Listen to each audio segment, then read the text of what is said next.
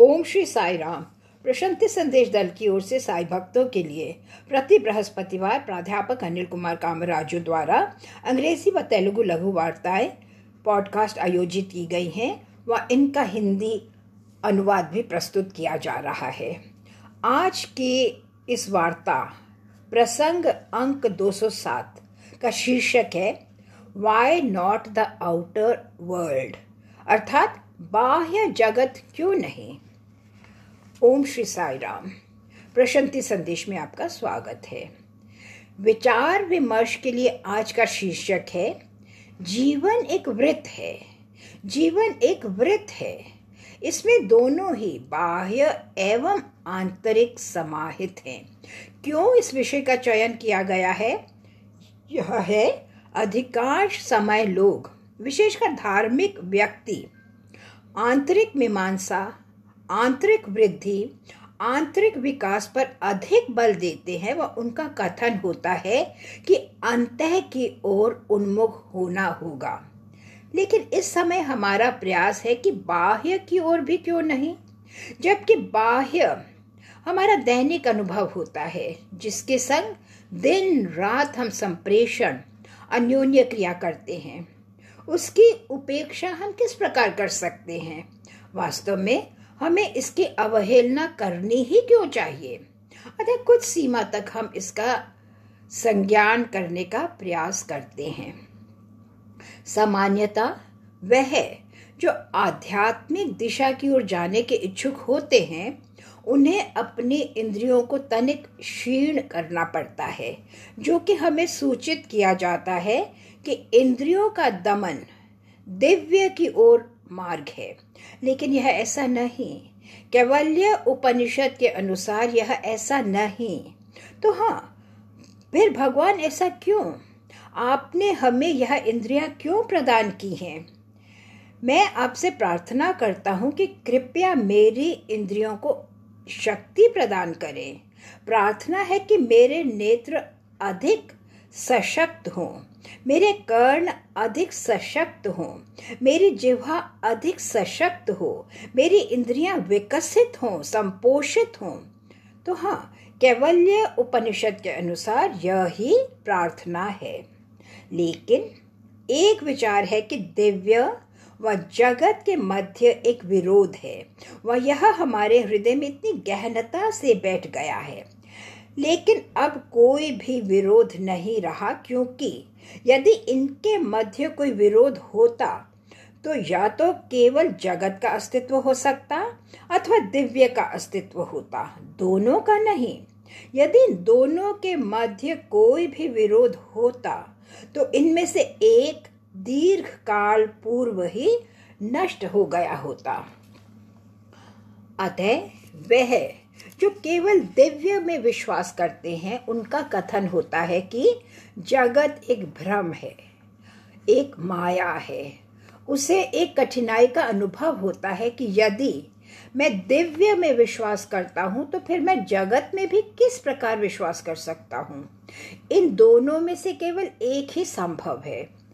व्यक्ति जो जगत में विश्वास करता है, उसकी मान्यता होती है कि दिव्य एक भ्रामकता है, कि इसका कोई अस्तित्व नहीं हो सकता। यह समस्त एक कल्पना, एक भावना, एक स्वप्न है। वास्तव में दिव्य समान कुछ होता ही नहीं। उनकी भावना होती है कि चूंकि जगत है तो इस कारण दिव्य नहीं हो सकता। यह दोनों ही दृढ़ता से विश्वास करते हैं कि इन दोनों के मध्य विरोधाभास है।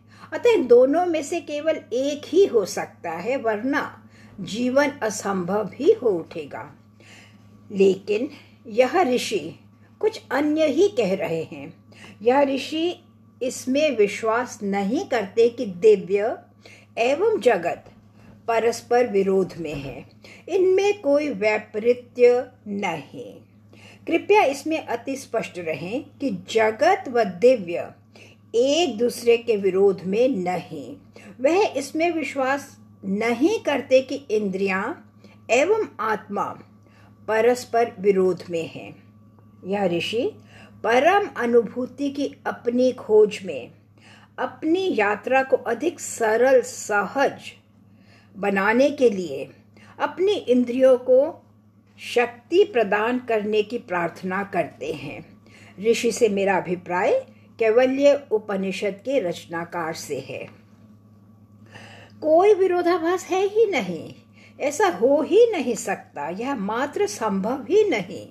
विरोधाभास का तो विस्मरण ही कर दे, यहाँ तक कि इसमें कोई द्विविधता भी नहीं। दिव्य एवं जगत दो विषय नहीं।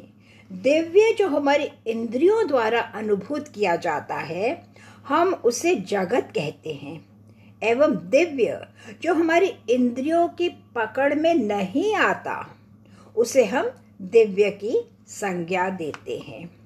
यह ऋषि एक विलक्षण, एक असाधारण प्रार्थना कर रहे हैं। वह कह रहे हैं कि यदि इस क्षण मैं आपसे अन्य प्रार्थना की याचना करूं कि आप मेरे अंतः से मेरी अनुभूति में प्रवेश करें, तो यह एक कुछ अत्यधिक मांग ही होगी। इस क्षण मैं आपसे केवल इतनी ही प्रार्थना कर रहा हूं कि मेरी इंद्रियां, जिनके द्वारा आप मेरे अवबोधन में प्रवेश करते हैं, चाहे जगत के रूप में ही, को अधिक सशक्त बनाएं। मैं प्रार्थना करता हूं कि आप मेरे चारों ओर के जगत में ही मेरे लिए उपलब्ध रहें। मैं प्रार्थना करता हूं कि मेरे नेत्र इतने शक्तिशाली बने कि जब मैं एक वृक्ष को देखूं तो न केवल मैं वे वृक्ष ही देखूं, वरन मैं आपको उसके भीतर स्पंदन व विकास करते हुए देख सकूं। जब मेरे कर्ण कुछ का श्रवण करते हैं तो मैं प्रार्थना करता हूं कि वह न केवल शब्दों का ही श्रवण करे, वरन निशब्दता का भी, जो कि सदैव इन शब्दों से परे होती है। मैं प्रार्थना करता हूं जब मेरे हस्त किसी का स्पर्श करते हैं, किसी देह का, तो मेरी उंगलियां उसका स्पर्श करें जो देह में प्रच्छन्न है। इन समस्त के लिए कृपया मेरी इंद्रियों को शक्तिशाली बनाइए, मेरी इंद्रियों का पोषण करिए। ये वास्तव में ही एक अति सामान्य दृष्टिकोण है व वर्तमान में मनोवैज्ञानिक इस दृष्टिकोण का समर्थन करते हैं। उनका कथन है कि व्यक्ति की इंद्रियां जितनी अधिक संवेदनशील व जीवंत होंगी, उतना अधिक वह उस वास्तविकता की झलक प्राप्त करना आरंभ कर देगा जो कि प्रच्छन्न जीवन है, जो कि जीवन में प्रच्छन्न गौण है। अपनी इंद्रियों का वध करते हुए तुम क्या कर रहे हो कि तुम इस जगत में एक शत्रु बनते जा रहे हो? तुम दिव्य से कह रहे हो कि कोई अंतर ना होगा कि मैं कितना भी रोदन क्यों ना करूं, मैं आपको इस जगत में नहीं देख सकता। तदंतर तुम अपने नेत्रों को दृष्टिहीन कर लेते हो, तुम अपने कर्ण को मृत ही कर देते हो, तुम अपनी सभी इंद्रियां क्षीण व मंद कर देते हो, तुम उन्हें शुष्क ही कर देते हो व अपने अंतः में दिव्य की खोज करने लगते हो। क्या तुम्हारा विचार नहीं कि यह एक महान भूल है, दोष है? हाँ, यह है, निश्चय ही यह एक महान भूल है। लेकिन तनिक संज्ञान करने का प्रयत्न करो। जो तुम बाह्य में न खोज सके, वह अंतः में खोजना अधिक सरल होता। इसके अतिरिक्त तुम जो बाह्य व अंतः में विभाजित करते हो, क्या वे वास्तव में ही दो हैं? गगन जो तुम्हारे गृह के बाहर है व गगन जो तुम्हारे गृह के भीतर है, क्या वह वास्तव में ही दो हैं? एवं प्राणवायु जिसका श्वसन किया जाता है व प्राणवायु जिसका निश्वास किया जाता है, क्या वास्तव में ही दो हैं? वह जो तुम्हारे अंतः में व्याप्त है वह तुम्हारी बाह्यता में सर्वत्र व्याप्त है, क्या वे दो हैं? तदंतर तुम्हारी बाह्यता में तुम्हारा इतना व्यापक रूप है जिसके प्रति तुम दृष्टिहीन हो। अपने अंतः में क्या तुम इसका एक लघु अंश देखने में सफल रह सकते हो? ऋषि की प्रार्थना है कि प्रथम मेरी इंद्रियों को शक्ति प्रदान करें। अतः हे परमेश्वर, मेरी इंद्रियों को शक्ति प्रदान करें, मेरी इंद्रियों को सशक्त बनाएं, ताकि उनके माध्यम से मैं उनकी अनुभूति कर सकूं, जिनका अनुभव मैं तब नहीं कर सकता जब मेरी इंद्रियां क्षीण मंद हों। यह एक साहसपूर्ण प्रार्थना है। इस उपनिषद की रचना किसी दुर्बलता के क्षणों में नहीं की गई, नहीं। प्रजातियों के भी दुर्बलता के कुछ क्षण होते हैं। भारत में पूर्व 20-25 शताब्दियों से असहायता, दुर्बलता का एक दीर्घ काल रहा है, एक प्रकार का गृहीत अस्तित्व। यह ऐसा है मानो सूर्य अस्त हो गया है, वह सूर्योदय की मात्र स्मृति ही शेष रह गई है। मानो चारों ओर अंधकार छा गया है, वह हृदय में एक गहन अस्वीकरण, नैराश्य समा गए हैं। यहाँ तक कि एक पग भी लेना भयाकुल कर देता है। किसी भी नवीन पथ पर चलने के लिए भय उठ खड़ा होता है। केवल उसी पुरातन पथ पर अग्रसर रहना ही सुरक्षित, सुखद, सुविधाजनक प्रतीत होता है। कुछ भी नवीन विचार करने हेतु कोई साहस नहीं रह जाता। नवीन विचार किसी नवीन उड़ान के प्रति। इस प्रकार के दुर्बल क्षणों में व्यक्ति भयातुर हो उठता है। यहाँ तक कि अमृत का विचार करने में भी किसे भी ज्ञा है कि कदाचित यह विष भी हो सकता है, कुछ ऐसा जिसके विषय में कुछ ज्ञात नहीं, कुछ परिचित नहीं। क्या मैं इसके पश्चात जीवित रहूंगा अथवा मृत्यु को प्राप्त हो जाऊंगा? व्यक्ति का उत्साह प्रत्येक के प्रति संकुचित होने लगता है, एक प्रकार का संकुचन समाने लगता है, प्रत्येक से भय होने लगता है। इस कारण तुम प्रत्येक का त्याग कर देते हो, तुम प्रत्येक से पलायन करने लगते हो, आत्मा संकुचित होने लगती है। अतः हमें इन विषयों के प्रति स्पष्ट रहना चाहिए। इस उपनिषद, कैवल्य उपनिषद के ऋषि बाह्यता से आरंभ कर रहे हैं। इसके अतिरिक्त बाह्यता से आरंभ करने के अन्य कारण भी हैं। प्रथम है, मानव प्राकृतिक स्वाभाविक रूप से बहिर्मुखी होता है। बेहतर रहेगा वहां से आरंभ किया जाए जहां मानव है। जो कुछ भी आध्यात्मिक अनुशासन में स्वाभाविकता ही घटित हो रहा है, उसका परिवर्तन क्यों न किया जाए? क्यों नहीं? आध्यात्मिक अनुशासन को प्राकृतिक न होना चाहिए। हमें अप्राकृतिक को ही वरीयता क्यों देनी चाहिए? इंद्रियां पूर्व से ही अनुभव कर रही हैं, तो फिर क्यों न प्रार्थना की जाए कि यही इंद्रियां इतनी गहनता व तीक्ष्णता में देखने में सक्षम हो जाए, यहाँ तक कि अदृश्य भी दृश्य बन जाए। कर्ण पूर्व से ही श्रवण कर रहे हैं, तो फिर क्यों न इन इंद्रियों की शक्ति को अधिक सशक्त किया जाए। यही कर्ण उसका श्रवण करने में सक्षम हो सकेंगे जो उन्होंने पूर्व में श्रवण नहीं किया। अब तक जो प्रच्छन्न था, अप्रकट था, सूक्ष्म था, अब वह उन्हें उपलब्ध हो जाता है। क्यों न प्रार्थना की जाए कि तुम्हारी दृष्टि की स्पष्टता इतनी संवेदनशील हो जाए, इतनी तीक्ष्ण कि इनके माध्यम से रूप रहित की झलक भी प्राप्त हो सकती है। क्यों न वहां से आरंभ किया जाए जहां मानव स्वाभाविक ही खड़ा है। क्यों न मानव की प्रकृति से ही आरंभ किया जाए। उपनिषद अत्यधिक प्राकृतिक है, यह अति सरल है, यह तनिक भी अस्वाभाविक अथवा जटिल नहीं। मानव का यह निर्देश देने की उनमें अनावश्यक रूप से तनिक भी रुचि नहीं कि उसे उसमें परिवर्तित हो जाना चाहिए जो वह नहीं है। उपनिषदों का मानव उसी रूप में स्वीकरणीय है जैसा कि वह है।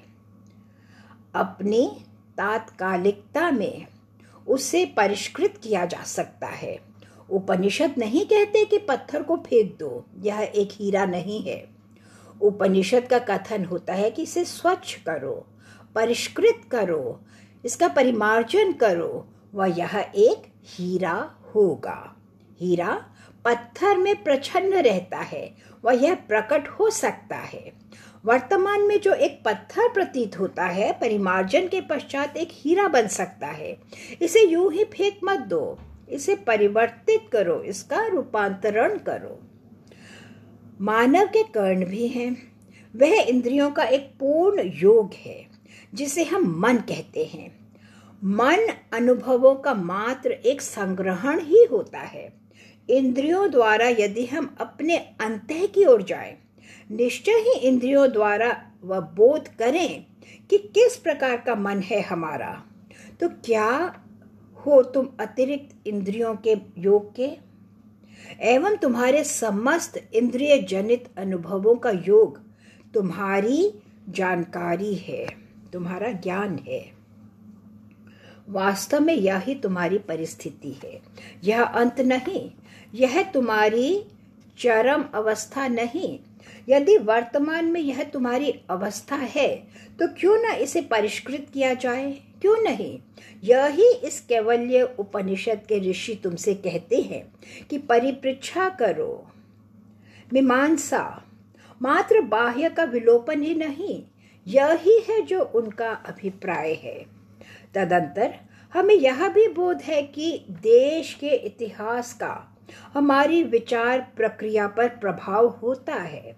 जब एक प्रजाति अपने पूर्ण प्रतिभा में देदीप्यमान रहती है, जब एक प्रजाति अपने पूर्ण वैभव में प्रकट होती है, अपने पूर्ण अस्तित्व में, तो फिर यह एक अति शक्तिशाली प्रजाति होती है। वह इसके वक्तव्य अत्यंत प्रभावशील। जब एक प्रजाति अपनी तरुण अवस्था में होती है, अभिनव अपने शिखर की ओर वृद्धि करती हुई, जब यह एक प्रजाति के जीवन काल में सूर्योदय का समय होता है, इसे कुछ का भी अभाव नहीं होता, कुछ भी निराकृत नहीं किया जाता, प्रत्येक ही स्वीकृत होता है।